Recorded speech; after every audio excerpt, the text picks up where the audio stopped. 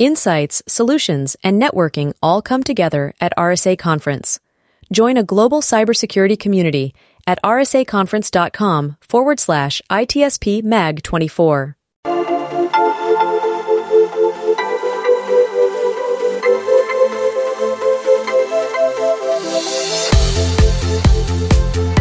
Welcome to the intersection of technology, cybersecurity, and society.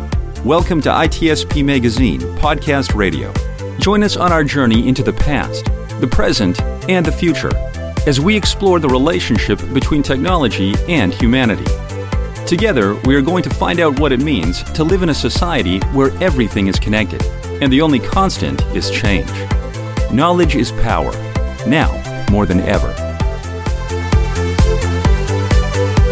Imperva is the cybersecurity leader whose mission is to protect data and all paths to it with a suite of integrated application and data security solutions. Learn more at imperva.com. Nintex is the global standard for business process management and automation. The Nintex platform helps their clients accelerate progress on their digital transformation journeys by quickly and easily managing, automating, and optimizing business processes. Learn more at nintex.com. RSA Security offers business-driven security solutions that provide organizations with a unified approach to managing digital risk that hinges on integrated visibility, automated insights, and coordinated actions. Learn more at rsa.com.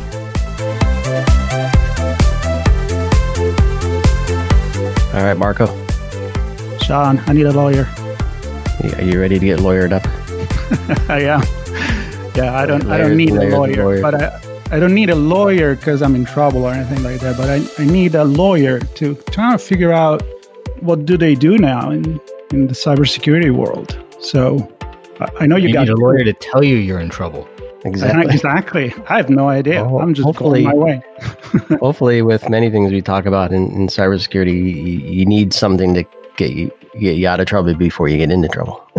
So how do I know when I get in trouble? It's so all over the places. That's my problem. Exactly. Well, we're gonna spend some time, or this is gonna be part of a series we're doing, Marco, where we talk about the relationship between InfoSec and other parts of the business. And as you guessed it, if you're listening, we're going to be talking about the role of legal operations and law firms and inside counsel and blah, blah, blah, all that stuff connected to cybersecurity and privacy. And sounds like a good place to start. Sounds like a good place to start. We have two guests joining us today. And one many folks know, he actually is a host of a show here on ITSP Magazine called Leet Posen. So he and his partner Chris talk about all kinds of stuff that we probably don't get to talk about enough in cybersecurity and privacy. That's Cody Wamsley. And we have another good friend who's joined us for a previous episode as well, Diego Fernández, coming to us from Argentina today. Thanks, guys, for joining. Great to be here, Sean. Same. Thank you. Yeah, so this is a world that I think everybody has to be aware of, probably is a little afraid of, but I'm hoping that we get to a point where we can talk about the value of building a strong relationship with the legal team inside and out. So before we get there, a quick word about each of you, your role, what you're up to. Cody, we'll start with you. Sure. Thanks, Sean. So like Sean said, my name is Cody Wamsley, and I am a privacy and information security. I'm with the international law firm of Dorsey and Whitney, where I help clients of all sizes manage their privacy and security compliance obligations, including proactive measures, incident response, and audit, M&A, you name it. If it touches privacy or cybersecurity, probably handled it, and we certainly can as a firm. Nice one. And you've done a ton of stuff before being with that firm, building products, supporting commercial companies as well. So hopefully we can tap into some of those experiences as well. And Diego, a bit about yourself. Well, thank you for the invitation. I'm pretty much similar to what Cody was saying. The difference is that I'm from Argentina, actually, and I do the same work down here. pretty much what it has to do with privacy and cybersecurity is part of what I do. I've done some other work with M&A and IP, but there's, as I think we will be discussing, there's a lot of work going on in privacy and cybersecurity in terms of incidents, and that's part of most of the data I do. Yeah. Well, it's definitely a pleasure to have you both on the show. And I'd like to start with something like many times we look at technology and, people are concerned about taking jobs away, but there is the other side of the medal or of the coin, if you want to say, where it created a lot of jobs that didn't exist, like certain roles that didn't exist. There's some shade of gray on what a lawyer in this case can be. So before we started with Cody, we were talking about if you were thinking to do these jobs when you were studying, there wasn't even a way to prepare for that, to get that specific education. But then the business environment changed, and here you are. So how have things changed, Cody? Let's start with you. Since when you start in this kind of business, in this kind of line of lawyer, let's say, profession? Sure. Thanks, Marco. So I guess I'll tell a story that I feel like I've told a lot over the last couple of weeks, and that is sort of how I got into this profession. So I'd always been interested in the intersection of law and technology, specifically with privacy and cybersecurity, since I was really first thinking about what I wanted to do as a career. After I decided maybe astronaut and fighter pilot weren't in the cards anymore, it was, here's the next thing is cybersecurity lawyer. And I remember being in college and then going to law school. And when I was interviewing at law firms around the country and telling them this is what I wanted to do. So this was in the mid 2000s. Said I wanted to do privacy and cybersecurity law. And all of the attorneys that I was interviewing with would look at me and they'd shake their heads and they'd be like, what are you even talking about? We don't get any business in that space. That's not a thing. If you want to do law and technology, if you want to be involved in that, you need to be a patent attorney, because that's what we have in our space, intellectual property, patent law, helping inventors protect their technologies and litigate when people are infringing on their patents, that kind of thing. That's where the intersection of law and technology exists to us. And that was the message that I got all the way into the mid 2000s, actually towards the end of the 2000s. And I remember saying during these interviews, I was like, well, maybe you don't have it now, but it's coming, because as more and more companies are putting their information online, as people are interacting more and more, it's inevitable. There's going to be litigation, of course. There's going to be privacy issues that come up because companies are collecting more and more data all the time, and people eventually, it's going to hit a point where people are going to have a problem with that. And so, I remember telling them this, but again, back then it wasn't really a thing that law firms were thinking about. And so, for myself to get into the industry, I was like, okay, well, if that's what it takes to get into law and technology, I guess I will be a patent attorney. I actually really enjoyed being a patent attorney. But my first real job was actually in-house at a cybersecurity software company as a patent attorney. So I got to do both. I got early exposure in the actual security industry as a lawyer. And so I got to learn both the regulatory issues that were going on, but I got the angle of coming at it from the product and intellectual property side. So that was sort of how I got into it. And now, of course, ever since then, privacy law and cybersecurity law have become sort of their own animals. There's a lot of law firms that have dedicated practice groups to these. They're constantly hiring. There's an entire certification body. You might be familiar with the IAPP that's popped up. I don't know how old they are, but that's sort of the de facto mechanism to determine whether somebody's interested in privacy law is if they've looked at, or at least achieved one of these certifications and that sort of thing. We can talk about the usefulness of the certifications at another time, but it's sort of like, if you see that on the resume, okay, well, at least they're interested in it. Now we kind of have an idea of where to slot them if we were going to bring them into the law firm. So, it's really grown and exploded over the last couple of years. And with the advent of certainly the Ed Snowden revelations, which led to the GDPR, and now we've got the CCPA and a variety of other privacy laws that have sprung up all over the world. It's really become its own thing, and it's only growing and it's accelerating. Yeah, and FTC stuff coming today, in fact. lots of inquiries there.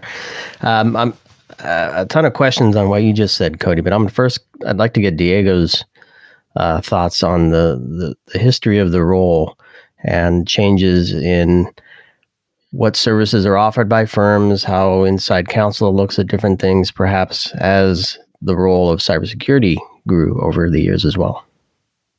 Yeah, sure. Thank you, John. So I have a different story of that from Cody. I was asked to move into this. I was not, it was not me saying I want to do cybersecurity or privacy. It was not in my DNA.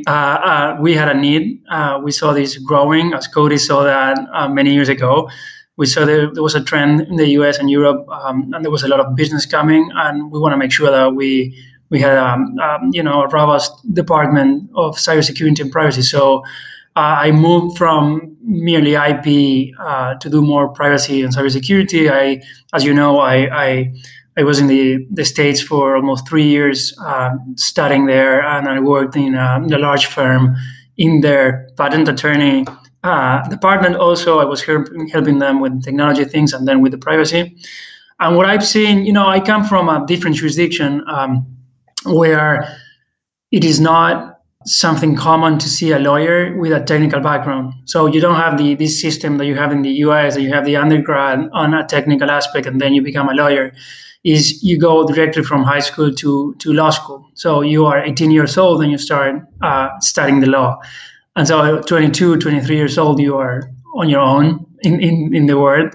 And so what I've seen is I've seen a grow of, like working in groups. I work a lot with when I have a client, I work with their security team and all the technical people from the team, and then it's the lawyer who brings the legal stuff into make it work in a way that you help them mitigate something, or you plan ahead how to do things, or even think what you will do if you have a security incident. But normally working in a very, very large group, because we lack this, it would be great to have like a Cody type of lawyer here down in Argentina, where you can find in the same person different skills. But even with the time, I know I've learned a lot, and I've been studying a lot about security. I still work with very, very knowledgeable people here down in Argentina who knows exactly what to do in terms of the technical part. And then I try to bring with my team, of course, all the legal stuff to make it work. So that's the change I'm seeing. Yeah, it's interesting. And speaking of change, so in looking at this over the years, I've heard a lot of stories around the role of legal in incident response, right? And the value of bringing somebody in to help manage that process and the communications and protecting the company and others. But there's much more to cybersecurity and much more to the role of legal counsel in the company. I'm wondering what other relationships throughout the life cycle of cybersecurity and privacy are there, and what types of communications and conversations are there? Everything from strategy and planning down to ultimately the inevitable breach response. I don't know who wants to take that. Cody? Sure.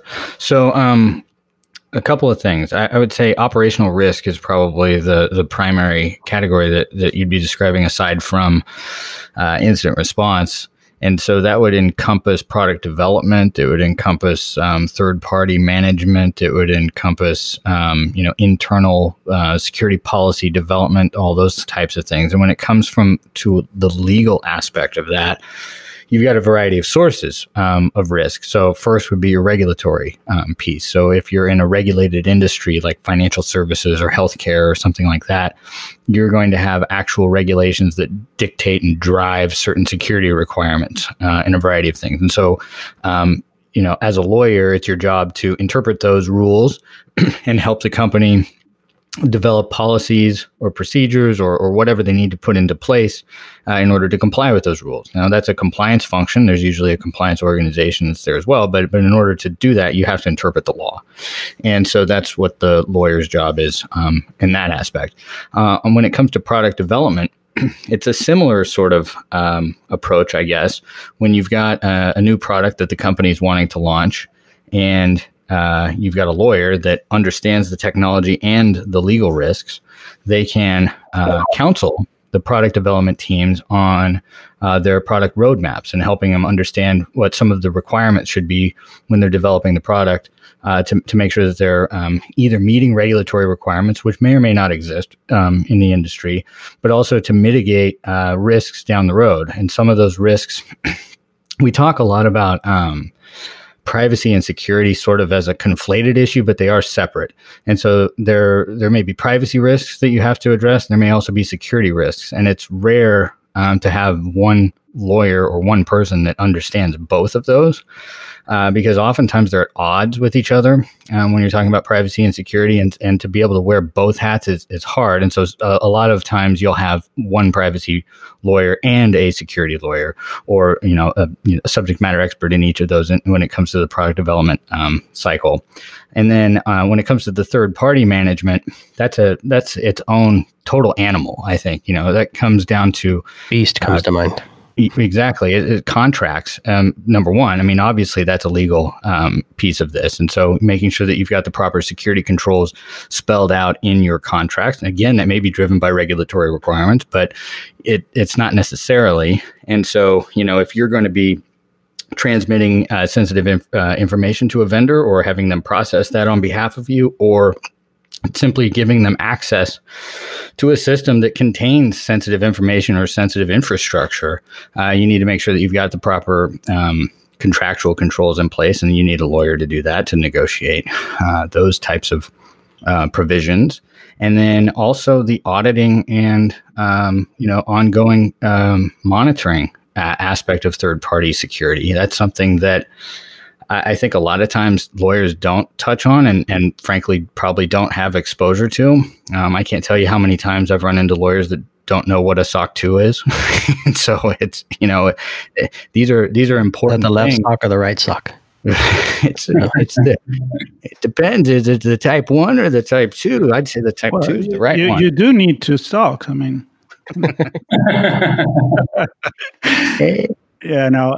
This brings me to maybe the next thing that I'm going to pass the ball to Diego with this, and it makes me think about the importance of creating the cybersecurity culture. I mean, this column with Sean, our main goal is to redefine security, and you can't redefine security unless you change the culture of the business. And that's not an easy task, that's for sure. And so that the cybersecurity and the legal department is not the department of no, but is the department of let's create value by accomplishing certain things and preventing maybe problem to happen. So maybe it is important for everybody to know that you need 2 SOCs. Diego, what's your thought on that in the culture? You touch upon a very important thing, I guess, and I will speak for the region, not for Argentina. One of the barriers that we have, and maybe you do not have that in the US, is that we don't have very high fines and sanctions, and so it's been during the time it's been very difficult to convince the board that some of the measures that you were proposing from a legal perspective and even from a security perspective were worth taking based on the risks. And we were talking about risk assessment. So when you make this risk assessment, you normally would say, what would happen if something goes wrong? And being a lawyer, you have to, of course, consider sanctions and apart from reputation and all that. But what are the fines that we can receive? And when you go to the board and you show the numbers, and the numbers are very, very low, sometimes it's very complicated to bring this culture of do the right thing. At the end of the day, businesses try to run profit. And so I think that lawyers, and I'm talking again from where I stand, lawyers, we have been doing a great effort to show the value of doing the things in the right way. And during some time, I guess we have made some progress here in the region, because we have shown that it's not just about getting a fine from the regulator. It's about showing your consumers, because most of the companies have, they're developing a product, it's a service or a product. They have consumers, and consumers are starting to see those companies that, take care seriously of privacy and security, of companies that are taking care of them. And so this is a PR thing. And so when you were saying, Marco, how you interact with different scenarios and teams, I think we are starting to, the lawyer is starting to get into some terrains in which it was not used to. Like, we were not talking about PR and human resources thing. You were about the law and what you have to do and what the contract has to say. Now we are talking more about, you should do this, because even if it's not just because it's the right thing, then it has a lot of, enough components that can affect the company in different ways, even more if you are a company being listed. And so that's what I see in terms of, when you touch upon the culture. We need a culture of doing the right thing. And it takes some time. And we tend to be a little bit, slower to keep on the pace like US companies or European companies. But I think that Latin America is going in that direction. And I hope that we have the same conversation 5 years from now. And I can tell you that we're up to it. I'll throw in one thing here on in terms of the culture between legal and information security, and probably the rest of the business, is historically, here in the United States at least, the legal department was there to scare the hell out of everybody, because a lot of this doesn't ever materialize. And so the legal departments are losing credibility when that's their approach on things. And it's not just, internal, but it's external legal, because that's how lawyers' minds are trained to think, is what's the worst that can happen, and let's focus on that.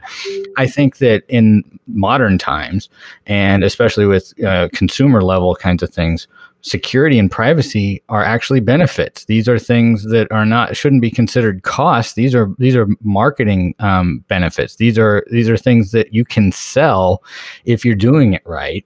And I think that the more sophisticated legal departments and forward-thinking lawyers are out there. Is not just you still have to be focused on, of course, the compliance risks and all of that, but also putting on a business hat and thinking, okay, what are the positive things that can come from this compliance as well, and let's focus on that, because it's a lot easier to sell to business people things that are going to help them make money than things that are just pure cost. Excellent points, Cody, and maybe Diego, you can build on this a little bit. When I think of, and Marco mentioned this, the Department of No, right? When you think of taking a project to legal, it's like, ooh, they're gonna rip this apart, tear it to shreds, and tell me all this stuff that I can't do with this project. And the same goes for cybersecurity. I'm wondering, in both directions, are there lessons we can learn from each other in the different roles? Obviously, legal teams and legal processes have been in place much, much longer. Are there methods and ways that legal have worked with the business to overcome those challenges of, don't be afraid to come to us, we're actually here to help, that may help cybersecurity teams follow a same model? And is there something in return where cybersecurity has solved a way to tackle a problem that perhaps legal can benefit from? Yeah. And, elaborating a little bit on what Cody was saying and your question, I think that, that image that we have from the legal department it has evolved and it has changed over time. In some cases, I think it has changed because people have put a lot of effort to change, but in other cases, it's just the pressure from the client. Be it the internal client or an outside client, they don't want you to just, the typical memo saying this is wrong and you shouldn't be doing this. That doesn't work anymore. You have to find a way to walk through and with your client to make this happen. And then you have to find a way, of course, there are some projects that cannot see the light because they're just not possible. But if the client comes with, and then any project, and what they're expecting from you is more, help me make this happen, and help me find a legal way, something that, I can do and I'm not in trouble, that rather show me, point 1, 2, and 3 are wrong, and I think that that's a change, and I think clients being in or out, they appreciate going to legal and find a friend, if you may. Of course, we're not friends, but you feel comfortable that you can go and legal will help the business make this right. And that's what I've seen during the last, I would say, couple of years. And most of the clients, and even more when you have these kind of clients that are tech clients that they are coming with new projects every other day. They need a different type of counsel. I would say a counsel from 50 years ago would not work with that. They're looking for someone different, and I see that that's happening. And that's the vision here. And I work a lot with U.S. firms, as the firm Cody is in, and that's what when they require our services down in Argentina. That's what they're looking for, and maybe that's why we have learned over time to work that way. It's very, very interesting. And I would be very curious to get the crystal ball right now and look into the future and kind of see, with all the regulation coming out, the privacy issue, technology, big data going into everybody's phones and and business, I'm wondering how the role of the lawyers that work with the cybersecurity team is going to evolve, especially when you come into play advanced technology where you're trying to give the responsibility to he's responsible for decision made by artificial intelligence or automation in vehicles and self-driving cars and so on. So I know it's a big question. I'm not expecting, and I'm not keeping you accountable 5 years from now, but where do you see this going? One each. Let's start with Cody. Well, I think there's two critical skills that a lawyer will have to have moving forward in order to be successful in this space. The first is an appreciation for risk and an understanding of risk tolerance. You can't be the completely risk-averse lawyer that you were trained to be and be successful. You have to understand you have to actually understand what your client's appetite for risk is and be able to make judgment calls based on that, because they will stop coming to you if you are always the most conservative person in the room. It's exhausting trying to deal with that and work through problems, because it's always just this endless cycle of questions and issues and problems. And a lawyer should understand their client well enough to be able to make judgment calls and say, you know what, I think this is a risk they're capable of handling. And you can still outline it in some way, but you don't have to be constantly going back and covering your ass on every little thing, and written memos saying, oh, well, remember we talked about this and that, and it scares people and they just don't want to come back to you anymore. There are plenty of things that I think that you can successfully navigate through. The second thing is technical understanding of your client, is having a technical understanding, because in an incident, for example, when you're dealing with that, you've got strict timelines. And if you don't have a good appreciation or understanding of your client's technical environment, from the get-go, and you have to come up to speed and you've got to meet a 72-hour notification deadline, good luck.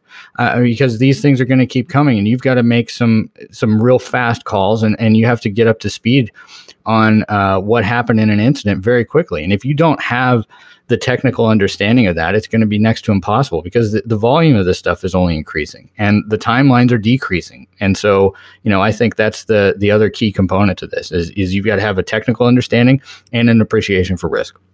Yeah, I couldn't agree more with Cody. Actually, I would just take his words and make it mine, but and I couldn't agree. That was the idea I had. You have to understand what your client needs. I want exactly what Cody was saying, what the risk they are tolerant to, and make decisions on that basis. I've seen the frustration from clients to go back and back with questions, and the lawyer just responding, this is not good, this is not good, or. And then the other part that Cody was saying, the technical part, I totally agree. I think that junior lawyers, they understand technology much more than others. And for example, if you're working on a fintech project, it's just not, as a lawyer, you're just not you need to know what the technology is about. You need to know where the things are, or the worries of the client are, what is important, what is not, what are the regulations of the banking industry, etc. And the same for big data, or if you are with artificial intelligence. I think we will see lawyers that we have a specific skills on different technologies, and maybe we have a big group, depending on the project, bringing different lawyers to play the game. But I totally agree with what Cody was saying. Yeah, I love that. And maybe as we wrap here, because both of those examples were the legal team's responsibility to understand the client. And I'm wondering if there's a message, a quick one from each of you, on what you would expect the client to embrace as they engage with their legal partners. Again, sticking with cybersecurity and privacy here. So Diego, we'll start with you, and then Cody can have the final word. Yeah, sure. What I think that from this side of the table, what you would like to see from client is that they are clear and straightforward from the very beginning. We can cut a lot of time if we just understand what you need.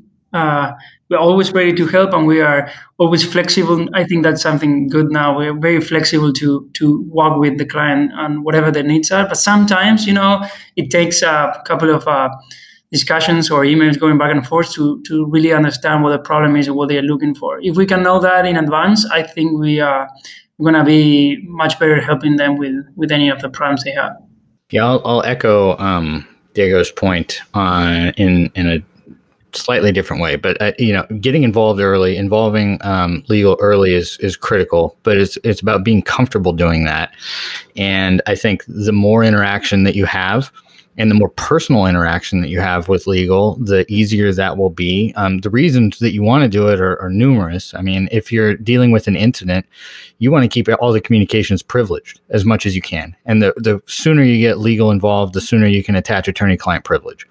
When you're doing risk assessments, you don't want to, or building new products, you don't want to be months down the road, building something that's just prohibited by some law, and then you've got to scrap the whole project because you've taken so many turns that have taken you way down a path that you can never launch.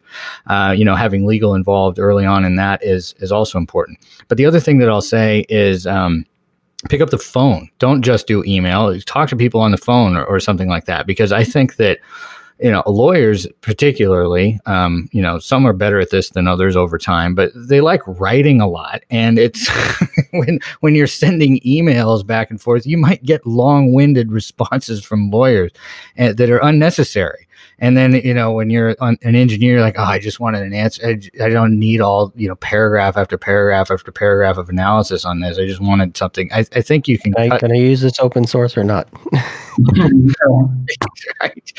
So I think, picking up, in my experience, and I can't come up with an example where this is not true. It is faster to talk over the phone than it is over email, and you get everything accomplished. You can do it in 5 to 10 minutes, usually over the phone, where it might take days of back and forth over an email just to get a mutual understanding of whatever the project is. So that would be the other piece of advice I would give. All right. Well, I never thought I would say this, but I really enjoy hanging out with lawyers. And nobody ever said that, Marco. Jokes apart. You should do it more often.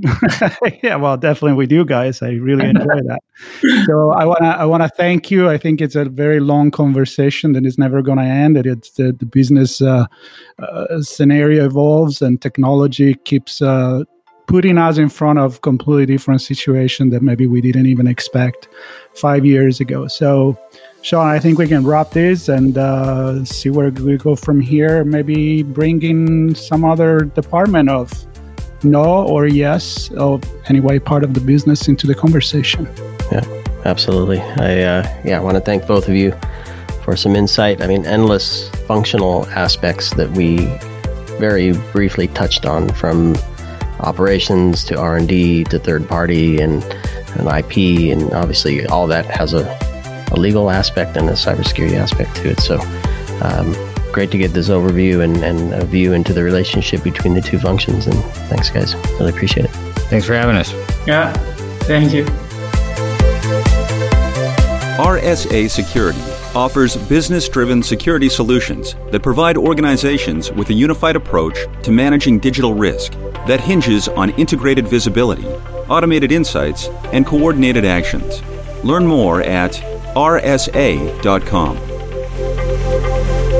Nintex is the global standard for business process management and automation. The Nintex platform helps their clients accelerate progress on their digital transformation journeys by quickly and easily managing, automating, and optimizing business processes. Learn more at nintex.com. Imperva is the cybersecurity leader whose mission is to protect data and all paths to it with a suite of integrated application and data security solutions. Learn more at imperva.com. We hope you enjoyed this conversation. If you learned something new and this story made you think, then share itspmagazine.com with your friends, family, and colleagues. If you represent a company and wish to associate your brand with our conversations, sponsor one or more of our podcast channels. We hope you will come back for more stories and follow us on our journey. You can always find us at the intersection of technology, cybersecurity, and society.